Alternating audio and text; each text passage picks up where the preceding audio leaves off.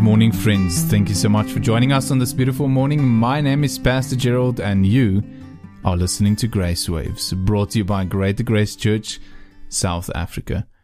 Our friends, in 2 Corinthians chapter 2, verse 11, the Bible says, "Lest Satan should get an advantage of us, for we are not ignorant of his devices." Now, sadly, the opposite is true for most Christians these days. Most of us do not discern the enemy. Most of us are ignorant of his devices, and therefore he does have an advantage over us. We do not know that we are being attacked or that we are being deceived, and many of us walk blindly on the battlefield, believing that we are walking in a field of flowers, when indeed we are actually walking in a field of bullets. You see, friends, we need discernment. Our eyes need to be opened. But how? How do we discern spiritual warfare? How do we know when it is warfare and when it is just life happening to us? Now, I love the story of Nehemiah and the rebuilding of the wall. And I want to read for you Nehemiah chapter 6, verse 1 to 4. And Nehemiah and the people of Israel, they were busy rebuilding this wall, and it was a great work, a difficult work. And all their enemies hated what they were doing because they were promoting the city of Jerusalem, rebuilding Jerusalem, and they didn't want that.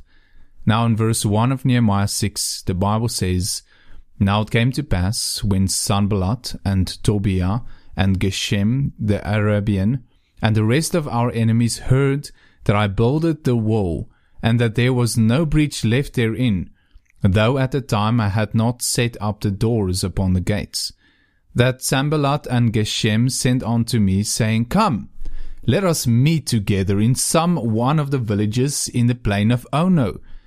But they thought to do me mischief.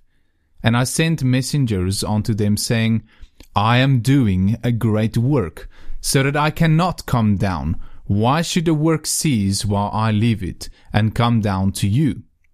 Yet they sent unto me 4 times after the sort, and I answered them after the same manner." You see, friends, Nehemiah was not deceived by the plans. He was not enticed by the sweet words of his enemies. He knew the devices of his enemy.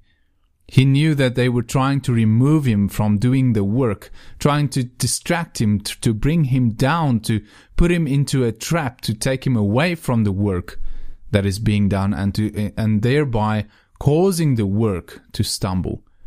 And this is exactly how spiritual warfare works as well. We said yesterday that spiritual warfare is about glory, about God's glory. Now, Satan wants all the glory for himself. He wants God to have nothing. He opposes anything and everything that will bring glory to God, in a sense that will build the city. And that is, and anything that will further the work of the kingdom of light. So he tries to stop people from getting saved. Then he tries to stop people from going to church. Then he tries to stop people from growing, from being discipled, from being trained, from being in any way or manner effective as Christians. And then he tries to stop them from sharing their faith. He doesn't want us to make disciples, to win souls, to win the lost, to preach the gospel, to be disciples, to be trained, to be in the Word of God. He hates these things. He is against anything that promotes the work of God and leads to the glory of God. The earlier he is able to take you out of the work, the better. So how do we discern such warfare? How do we know when the enemy is trying this? Well, the answer is very easy. Open your eyes. That's it. We need wisdom, and we need discernment. And therefore we need truth, and we need a covering, and the Word of God and the Spirit of God is this truth and this covering that we need. It is not a difficult thing. If we are in the Word of God, if we are walking in the Spirit of God, we will have the discernment and the wisdom that we need to know the enemy. God will not allow us to fall into the plans of the enemy without warning us. But this is the tricky part. Because most of the time it is not that we don't discern the enemy. It is not that we don't see the trap or that we don't see where this might lead or what is actually happening here. That the enemy is trying to take me away from God's work or away from my walk of faith or away from this decision that I have made to walk with God. The problem is that we willfully fall into this trap because of our own lusts. We are drawn away by our own desires, moved by emotions rather than being moved by God's truth. We choose to do what we want or what we think is right or feels right, and not what God has told us, not what truth says, not what wisdom says. And therefore we fall victim to the enemy.